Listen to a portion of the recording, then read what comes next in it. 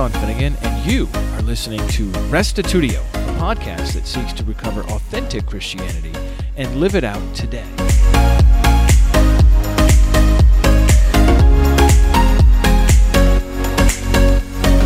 How is postmodernism affecting our world today? Pastor Jacob Ballard explains how narrative, experience, community, and subjective truth are key ways that postmodern-minded people go about making sense of reality. Then he shows how movements like Black Lives Matter and LGBTQ plus rights draw strength from these postmodern ways of thinking. Here now is episode 372, part 3 of our series on postmodernism, Postmodernism's Effect Today.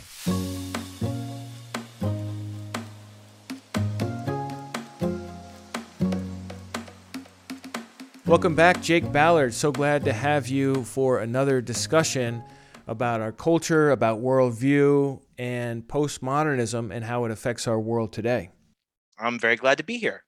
All right, so where would you like to get started for our topic today? So, like you said, we're talking about how it affects our world today.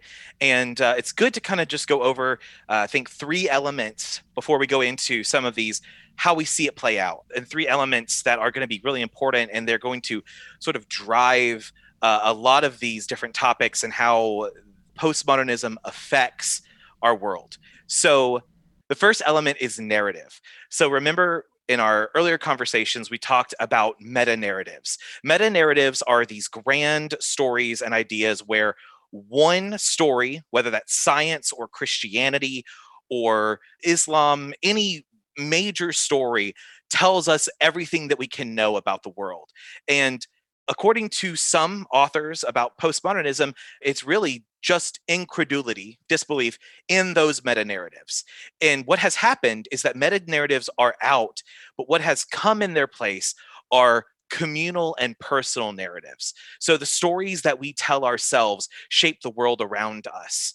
Other authors have said that we live in a world that is open and ripe for deconstruction, where we pull apart the different pieces of our world in order to examine them, and then we reconstruct after that, and we interpret the world. The entire world is open for interpretation, and our communities that we are a part of, and our personal narratives that we have, and our communal narratives that we have, all help us with that interpretation of the world.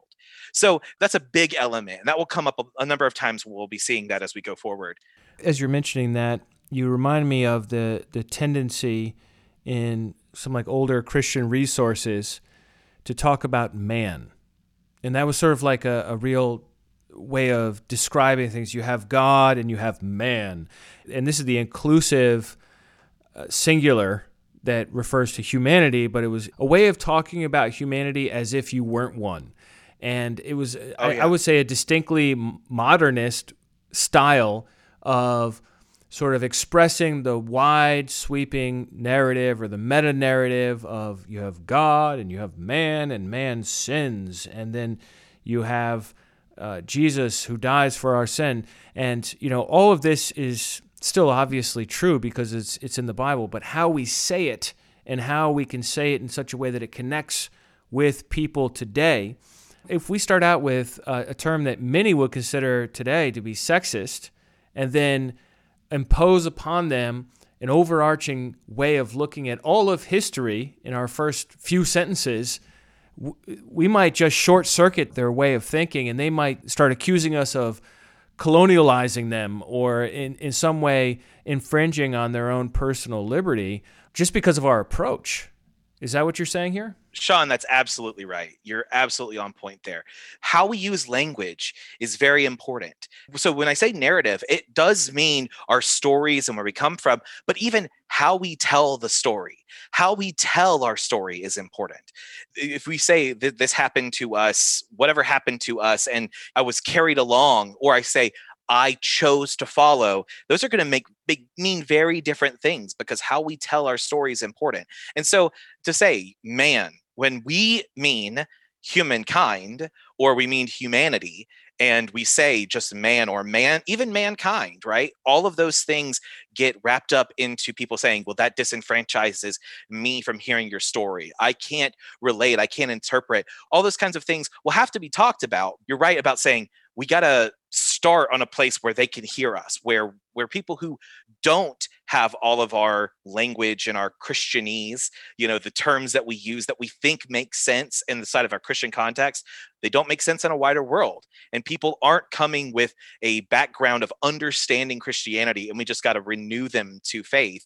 We've got to start speaking their language. So absolutely, you're right on point. Yeah, I totally agree. And this narrative aspect of the culture today is something that I think we can tie in later in this conversation as far as evangelism goes.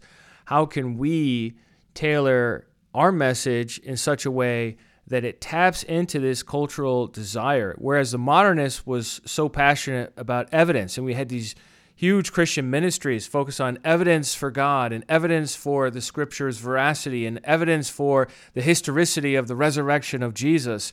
All of these resources and videos and articles and debates on these things, because Christianity, we just knew that if we presented cold, hard facts, that we could win the day. If we continue on in that way, not only is it not going to be as effective, I mean, sure, it'll be effective with some, but not with people who have a postmodern mindset, but it actually can do the opposite of pulling them in. It can actually push them away. So understanding these three elements you're working through here, narrative, experience, and community, this is not just like, oh, well, these are curious things about our culture. No, this is the way that a lot of people think.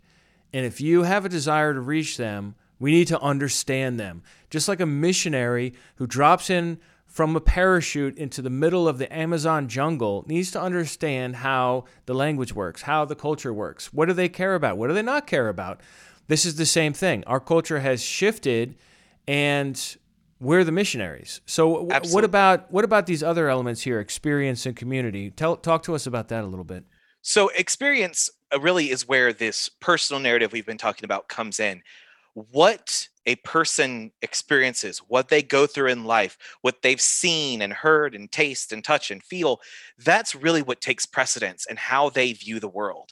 It's not about what does science tell us? What does a faith tell us?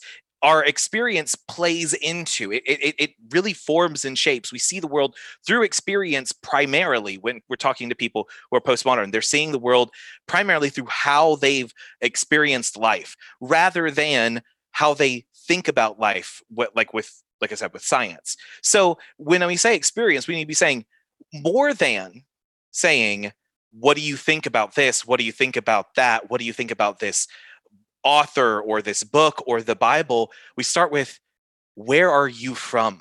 And that sounds really cliche, but it's saying, who are you?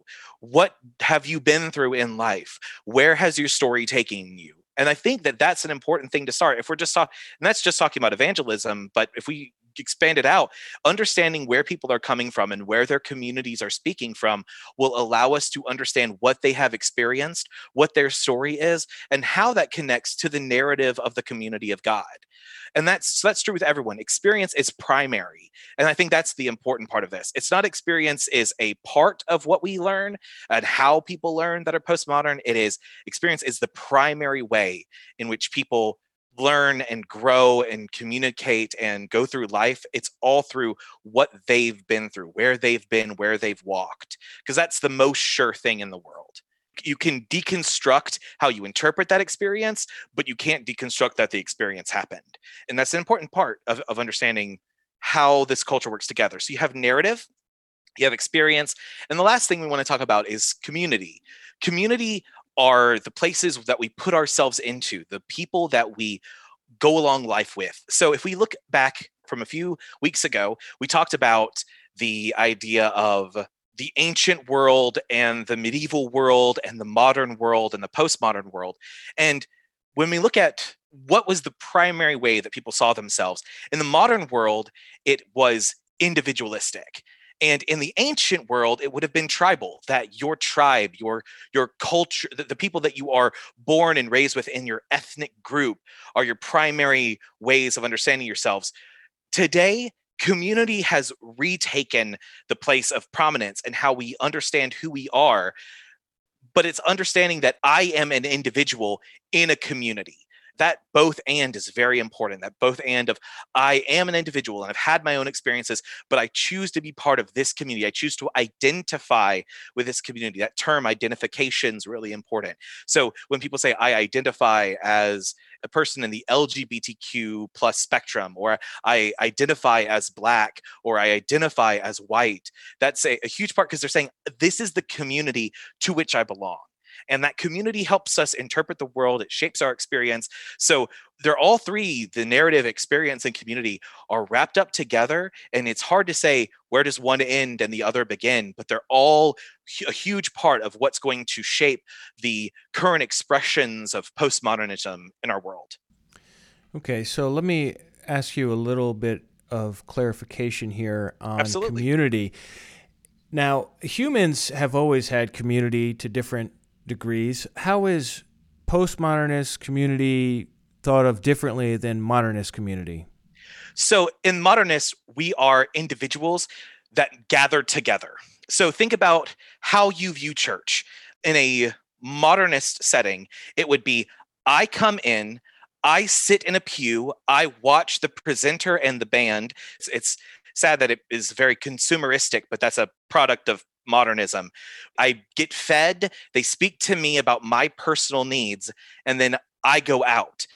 You could eat, you could have time together, you could hang out, but at the end of the day, the most important person in the way church is presented is not that there is a community of people and you happen to attach to it, but that you are individually have been saved. The language of, if you were the only person to ever exist, Christ would have still died for you.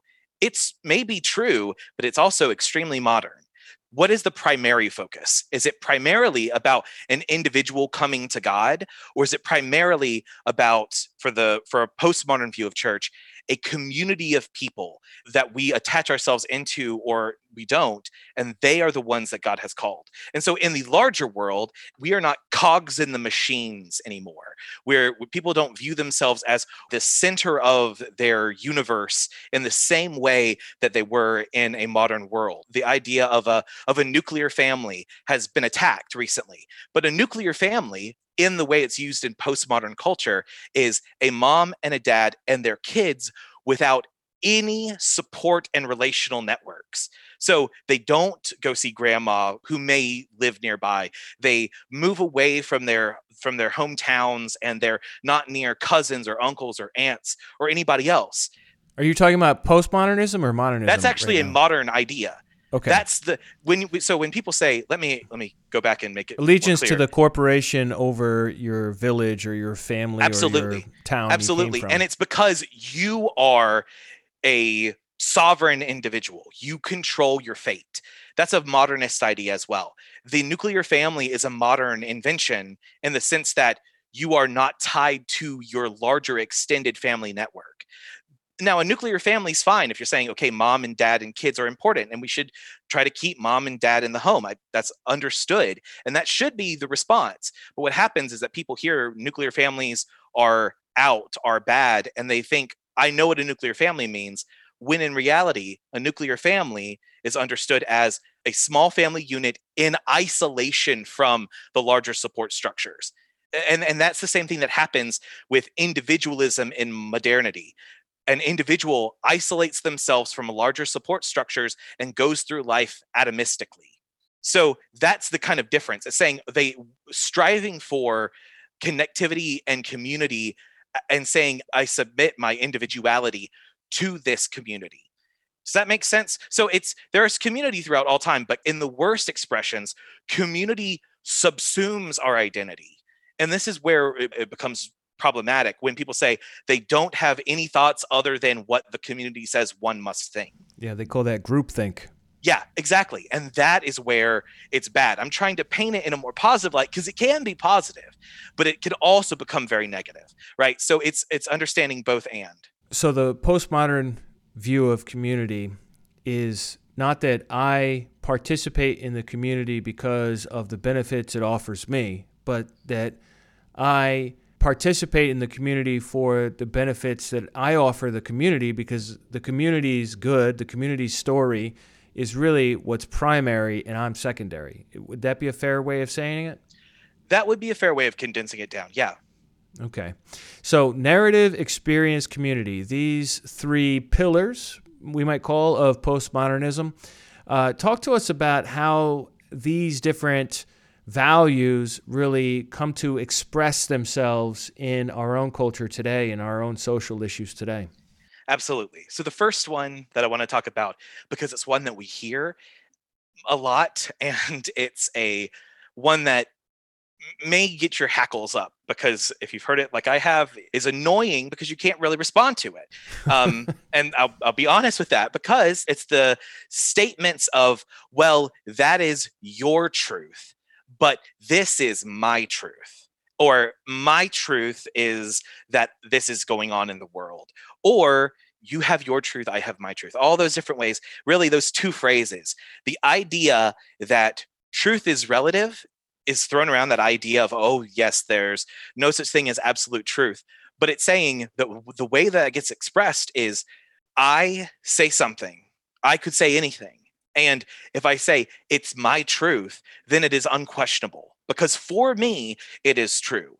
For other people, it may not be true, but for me, it's true. So it's unquestionable. You can't tell me that it's wrong, because it is my truth. That is a place where experience and your narrative really take center stage. We're talking about this idea of what we've been through, how we express ourselves, and how we experience our life. That is where my truth comes out of. It's saying, I have seen this, that, and the other, so it's true for me that X is happening, or that I am a way that may not be biologically the same as I may not be biologically this way, but I express myself as this way. If someone says I speak my truth that I am a woman, even though they're biologically male, that's a huge part of postmodernism coming out.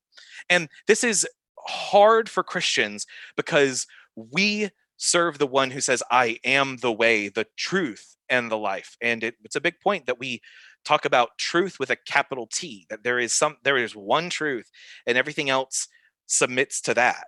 And this is where we're going to have to start talking to people in ways that they can understand, of saying, how do we connect their truth to the truth?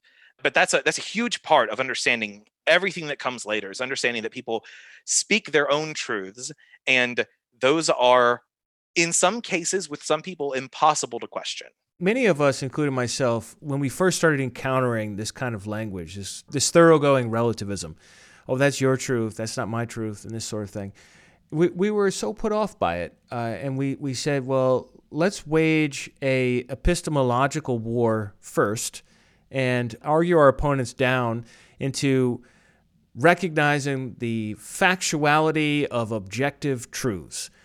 Although that strategy might be appealing and might be easily winnable, I fear that strategy may not be effective, because rather than trying to change somebody's worldview, which is something that most people are not going to give you access to or even really be self-aware of themselves, presenting the gospel in a way, or God in a way, that makes sense to their categories, not as a final ending point, but as a starting point. That's where I'm really interested here, Jake, in this whole subject. I'm interested in, how do I talk to people in a way that they can receive it and that makes sense to them, and that, beyond both of those, is attractive to them. In 2016, Oxford Dictionary declared the word post-truth the word of the year. Defined as circumstances in which objective facts are less influential in shaping public opinion than emotional appeals. And that was a fun little factoid to guffaw at in 2016 when that came out, and I and many others made fun of it, and we just said, oh, aren't the kids today just so dumb? But it's expressing this word post-truth. It expresses a reality. Okay, it might not be a good way to lead your life, or maybe it's a better way to lead your life, whatever. That's not really the relevant point. The point is, emotional appeals are more influential than objective facts in the year 2020. Yeah. That's the fact. So, what am I going to change the entire culture, and then I'm going to start talking to people about my faith? Or can I find a way to talk about truth in such a way that, first of all, it doesn't anger other people, and second of all, is actually attractive? And I'm not sure exactly how to do that, Jake, but maybe looking at God's truth as his truth and inviting them to make God's truth their truth as well. That's a great starting point. That's a great point. And that's actually a way, if you were going to talk about truth, that would be a way to, I'm not trying to tell you my truth. I want to hear your truth. I'm not trying to tell you mine. I believe that these people knew what God was saying about the world, and I try to align my truth with him. That is a great way. If they're talking about truth and they're saying you can't possibly know what's beyond this world, you can't know about anything that is supernatural, other than what we can experience, that's fine. A great way to do it. In the case of truth, I would stay away. I would say, let's talk about truth down the line, because I think it'd be better to start with, what is the reality about the world? The world is broken and things need to be set right. And I don't think many people would disagree with that. Gen Z culture is very much marked with a sort of hedonistic nihilism, if we want to. I know that seems very grandiose, but it's the nothing matters, so party. And that's where meme culture comes from, and where you'll see kids talk about things like making jokes about suicide and death. It's a way to deal with Gen Z reality of a super internet infused world, and talking about love and meaning and purpose grounds people and gives people something to latch onto and to hope for. That's much better than starting with, let me fix your view of truth. Giving people purpose and meaning and allowing them to have something greater than just waking up tomorrow to party and look at memes, right?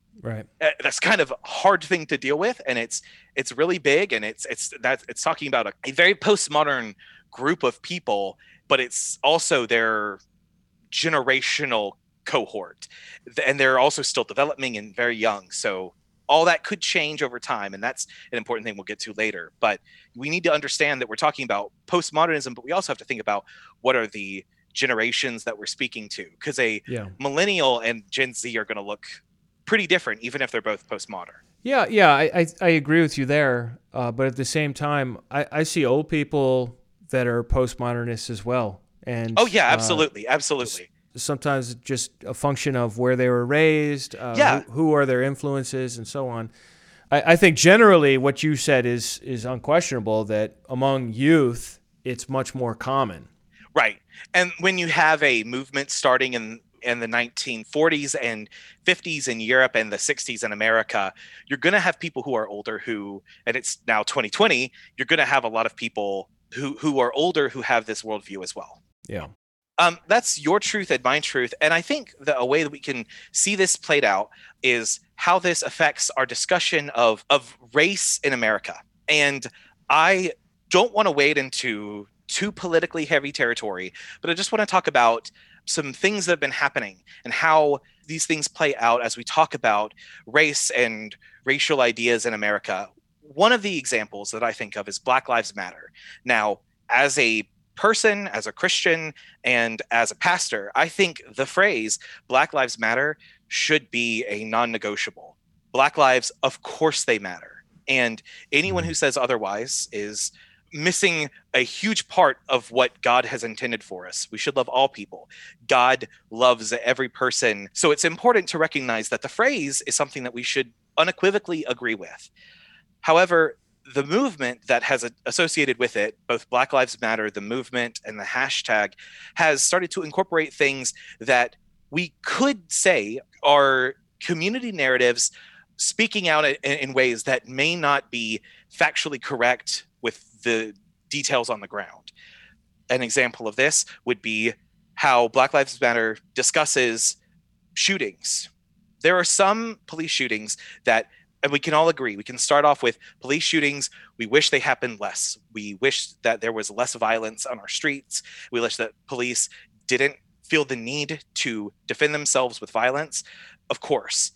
But there are some cases where legally they are justifiable, but they're spoken of as murders and as a genocide against Black people, modern day genocide.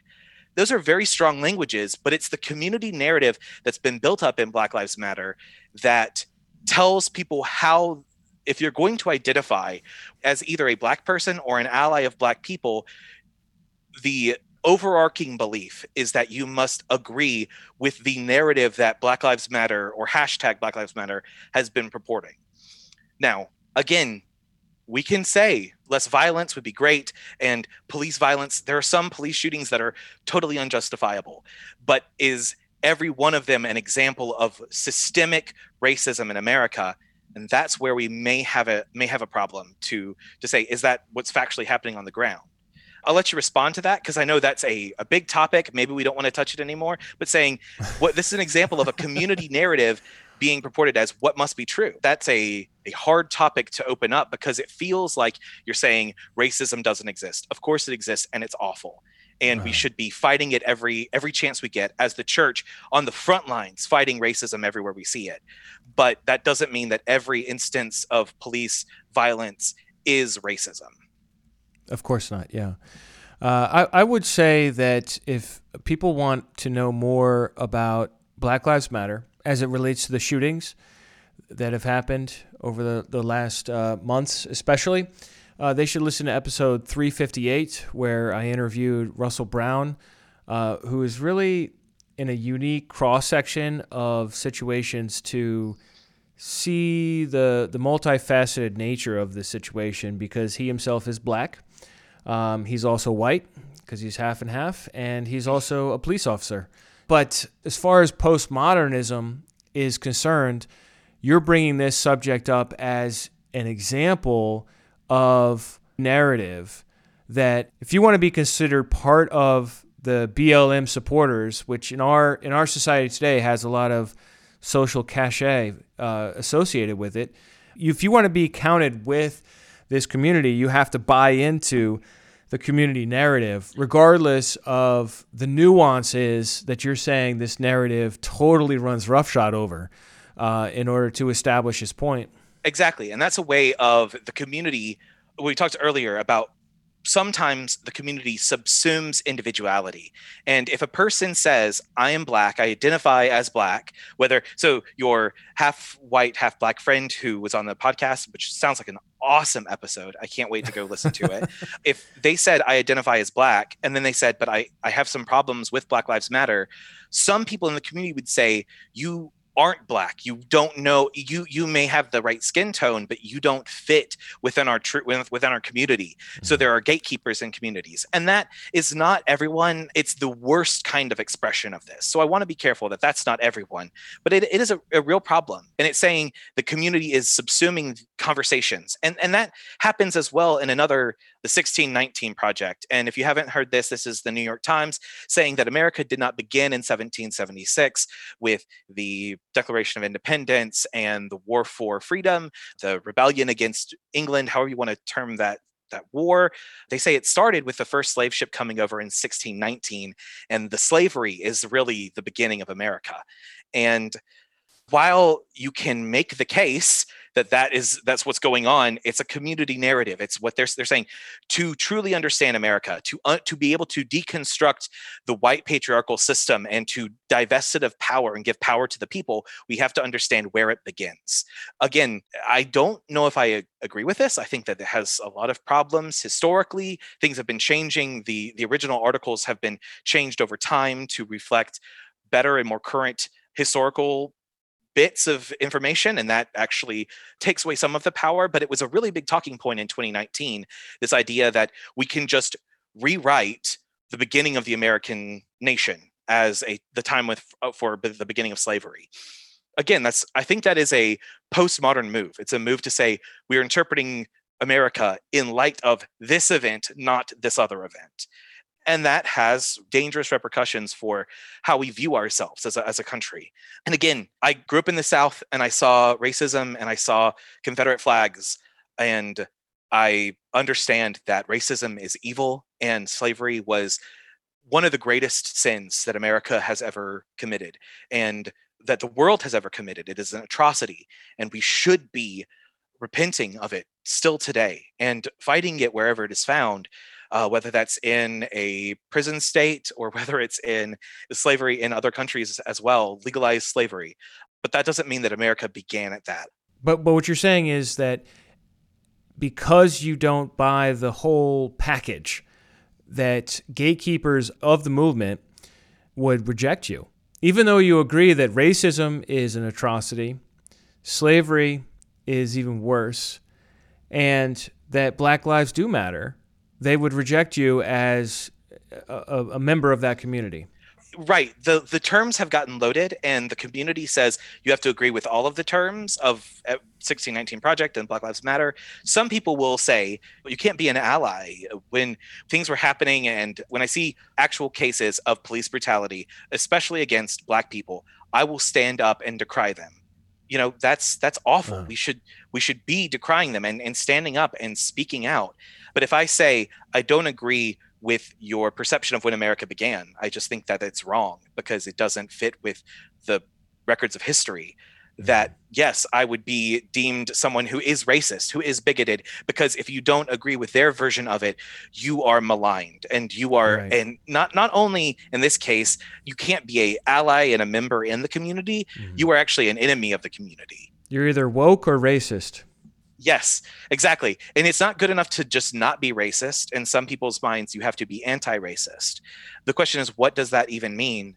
It's questionable what that means. I'm not trying to instill too much of my own politics. I'm sure people can guess in some cases where I land, but I want to be careful that this isn't about politics. It's about, those are expressions, I think, of a deeper postmodern culture. Mm-hmm. Let me bring up another issue and we can talk about it a little bit. A friend of mine, Beckett Cook, who I've had on a couple times on the show, he wrote an article for the Gospel Coalition called Why Hollywood Praises Elliot Page and Blacklists Me, in which he wrote, the world applauded the actress Ellen Page, star of Netflix's Umbrella Academy and films like Juno and the X-Men series, when on December 1st, she announced her decision to become a man, changing her name to Elliot Page.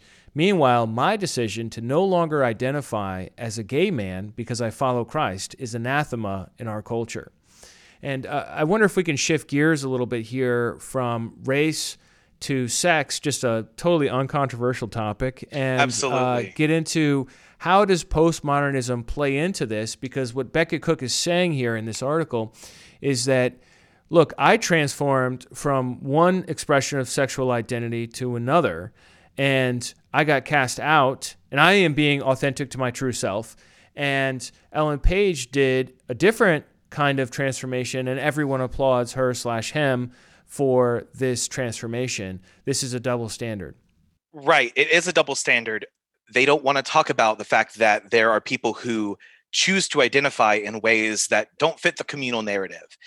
Again, we go back to the community. In this case, the LGBTQ plus community says that to be a good person, to be a person that is acceptable in the world around us, one must be an ally of our community, and you have to agree with how we look at the world. And so this comes out in a couple different ways, and sometimes those ways are at odds with one another.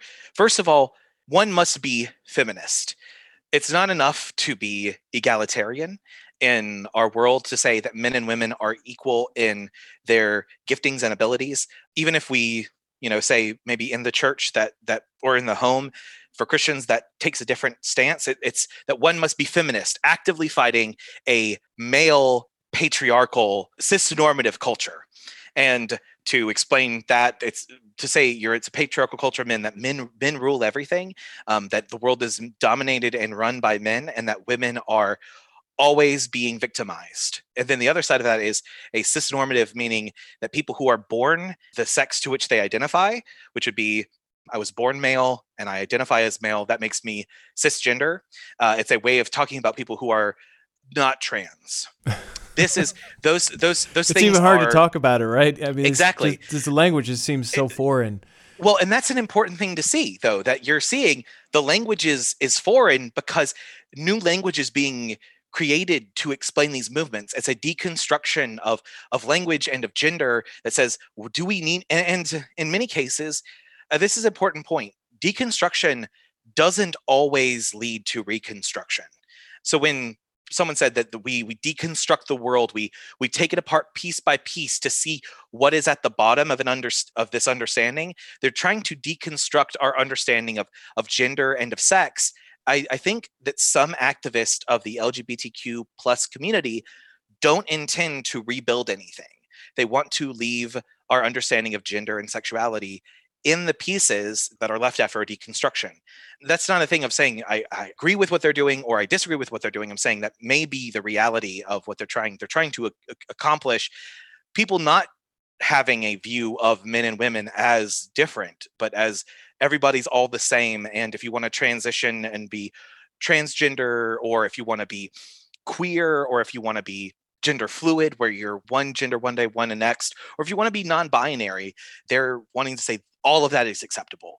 And that is a really hard thing to deal with as a person who looks at scripture. Let's talk about as Christians looking at this, and we see that men and women are given roles in the home, in the church, and what it means to be a man as a biological human is that there are differences than what it means to be a woman, and differences in what the body produces, how the body functions, how sex works. And that's a important thing that we recognize as Christians, and it's something that is downplayed or completely avoided being discussed in Hollywood and culture. And so going back to your friend who identified out of the community, well, first of all, he says, I'm not going to identify as gay.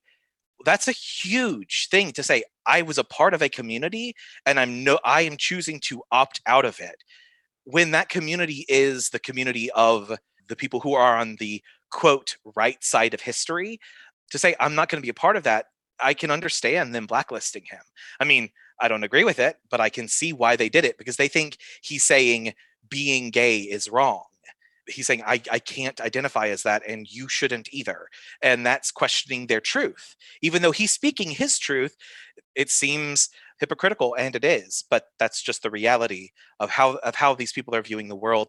Ellen Page is opting into the community. She, he, however you want to use those terminologies. Again, I don't want to step on toes, as a lesbian, and then is now opting into as a trans man and a queer trans man.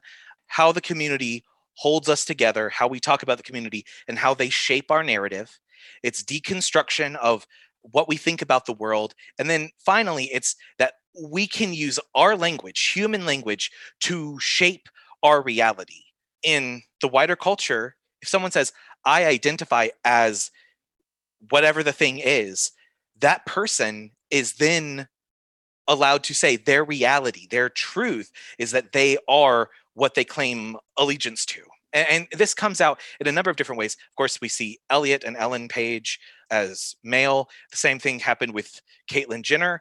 And then there are some people who were claiming to be Black that were born into a white family. This doesn't get as much notice, but Rachel Dolezal was a person who said, I identify as Black. She worked for the NAACP, and it came out that she was born into a white family, and it caused a lot of uproar. Just because people say, I identify with this community, I want to be a part of this community, and it's not our place with our truth to speak to how their truth should be expressed. Mm-hmm. I wonder if you could comment a little bit about the opposing force on these movements. We talked about race, we talked about sexual identity, and these are both positions that we find more on the left than on the right politically.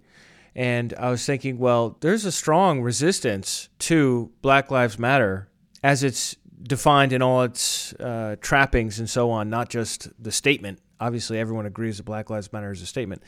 And there's a strong reaction against the push, especially in Hollywood is where you see it a lot. Netflix, Amazon, and all these networks on TV and movies and so on, where it's like every show is pushing to normalize lesbian and gay behavior. Well, I mean, that's old hat. I mean, that's from years ago. But now every show's got to have at least one trans person in it seems. And everyone has to agree with that ideology, right? So there's this push, and when there is a push in one area of the society, there is going to be a reaction against that push. And so that's what I was a little curious about, whether it should be called the alt-right or just conservatives in general, because the word conservative means you're conserving what used to be the status quo in the culture. And my point is not to argue for it or against it. My point is just to raise it up. It's like, hey, there's this other thing on the other side pushing back. Really comes down to how they are standing against. Are they standing against ideas on principle, or are they standing against things that scare them because they are different? And that is a hard thing to do, because the All Lives Matter movement, right, is not a movement that gained traction because people were saying, well, what is all lives? They were saying all lives matter. Some people were saying that in response to Black Lives Matter, because they're saying my life matters too, and I'm okay with saying including everybody, and that actually trying to say let's make it inclusive. Some are trying to say Black lives are not important enough to talk about, right? And those are very different perspectives that got lumped into one hashtag. And of course, the hashtag doesn't have a movement behind it. There's not an All Lives Matter movement. So, and that it goes for everything. It's reactionary and conservative. And that, and like you said, when I say conservative in this sense, right now, I mean it as the, like you said, conserving what has come Social before, values, conserving traditions, rather than political stuff. All right, well, let's kind of bring our conversation to an end here. I know you wanted to mention religion a little bit. Can you summarize that ever so briefly for us, how Absolutely. postmodernism affects religion, and then we can conclude this episode together? Religion, the thing I wanted to talk about is how in our world today, people are becoming more and more non-religious. The group unaffiliated is growing by leaps and bounds in our world today. What has been growing even faster than the unaffiliated, meaning not part of any standard organized religion, has been the group spiritual but not religious. And I think that's an important thing to see, that people are open to spirituality, that it's not the science is all true and therefore if you leave one faith, you have no faith. It's now, I believe in spirits, beings, I believe in a greater world beyond this one, but I don't hold to one standard understanding of how that spiritual world reflects ours. And so we have to understand that we're speaking to people who come from spiritual but not religious backgrounds, unaffiliated. But then we're also, as we're evangelizing, as we're speaking to postmodern people, it's all religions are something we have to understand, at least a cursory understanding of, because people come from everywhere, and people have all sorts of different religious baggage that they bring. It's not a Christian or nominal like kind of lapsed Christianity that we're dealing with. It's something much bigger than that. It's the world over, how people view the spiritual realm beyond our own. Very good. Well, thanks for chatting with me on this subject. I think we definitely got into some spicy subjects, and my philosophy for a long time on stuff like this, social subjects, was to just never talk about it, because I know it's basically impossible to talk about these kinds of subjects without stepping in it somewhere.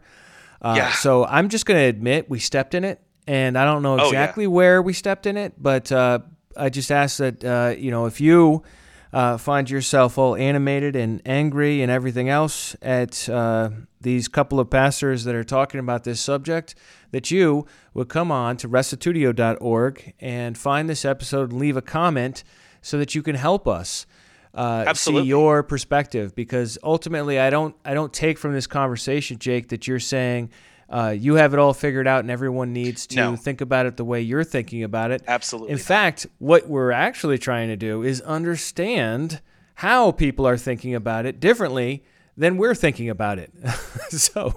And it is a difficult exercise, getting outside of our own heads a little bit, trying to see the world through a different lens than the biblical worldview. So I really appreciate your courage here to forge this path. And I just encourage any of you that are really angry right now, take it out on Jake. Please do. Maybe we can put my email in the show notes and people can find me. His skin is thicker. But anything else you want to say to conclude here, Jake? I think that's everything. I really do think we covered a lot of ground, and look forward to finishing up this conversation in the next podcast. All right, sounds good. That's it for this episode. Would love to hear your thoughts, your criticisms, your questions, your feedback. And you can do that at restitutio.org. Just find episode 372. This is part 3 of our series on postmodernism with Pastor Jacob Ballard from Indiana.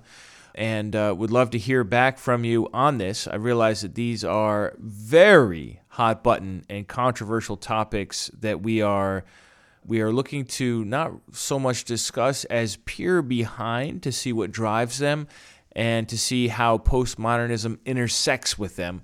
Really, but anything's fair game in the comments so long as you're respectful. Would love to hear from you. Also, just want to let you know we have one more episode in this series on postmodernism, so stay tuned for that next week. And check out the other episodes mentioned in this podcast today. Episode 358, A Christian Perspective on Black Lives Matter with Russell Brown, as well as episode 292, A Change of Affection with Becket Cook, which was recorded just after Cook got fired for no longer agreeing with the gay lifestyle. So take a look at that as well. Thanks, everybody, for tuning in. We've had a great year. I did want to give a shout out to William Barlow for having the most listened to episode recorded in 2020. Thanks, William Barlow, for recording Questioning Way International Doctrines, episode 313. Over 1,000 downloads and counting, over 1,100 downloads and counting. So congratulations to you, Will Barlow. If you haven't listened to that one yet, it's a doozy. You should definitely listen to it. And I'll probably be posting in the next day or two just the top 10 episodes from 2020. And a lot of the people in the lineup for 2020 for the most downloaded are not people that had been on the podcast in previous years. So that's exciting to see some new blood. Thanks to all of you who have been listening to this podcast throughout the year. We had a huge dip, as you might imagine, when everyone stopped doing all their commuting and all the gyms closed and people stopped listening to podcasts for a couple months there and just glued themselves to the news. And that's all anybody wanted to think about or do is worry about the news and the pandemic. And hopefully 2021 will have brighter days ahead where we'll have more openings and this thing will get under control. But either way, we are going to be here for you at Restitutio. We're so glad for all the feedback we've received over the last year. If you would like to send a message, an audio message, I did want to let you know about this. You can do that at restitutio.org, and you can just click the podcast button or the podcast info button and scroll down, and there's a big image there that says start recording, and that'll allow you to record directly in your phone or on your PC or laptop or tablet, however you're getting around these days. And I would love to hear some audio messages from you. It caps out at 90 seconds or something, but send an audio message with your favorite episode of 2020. Would love to hear from you, and if I get a number of those in, we may even play them out on the air. So please do that if you can. Also, in this episode, in the show notes, if you just scroll down to the bottom, you'll see that there is a little link there for SpeakPipe, and that's the freebie software that we're using to record these, and it just says leave a voice message via SpeakPipe. So do that, please, if you don't mind. We'd love to hear your actual voices. That's it for today. We'll catch you next year in 2021. Everybody stay safe and get out there and make a difference for God and for Christ. Take care, and don't forget, the truth has nothing to fear.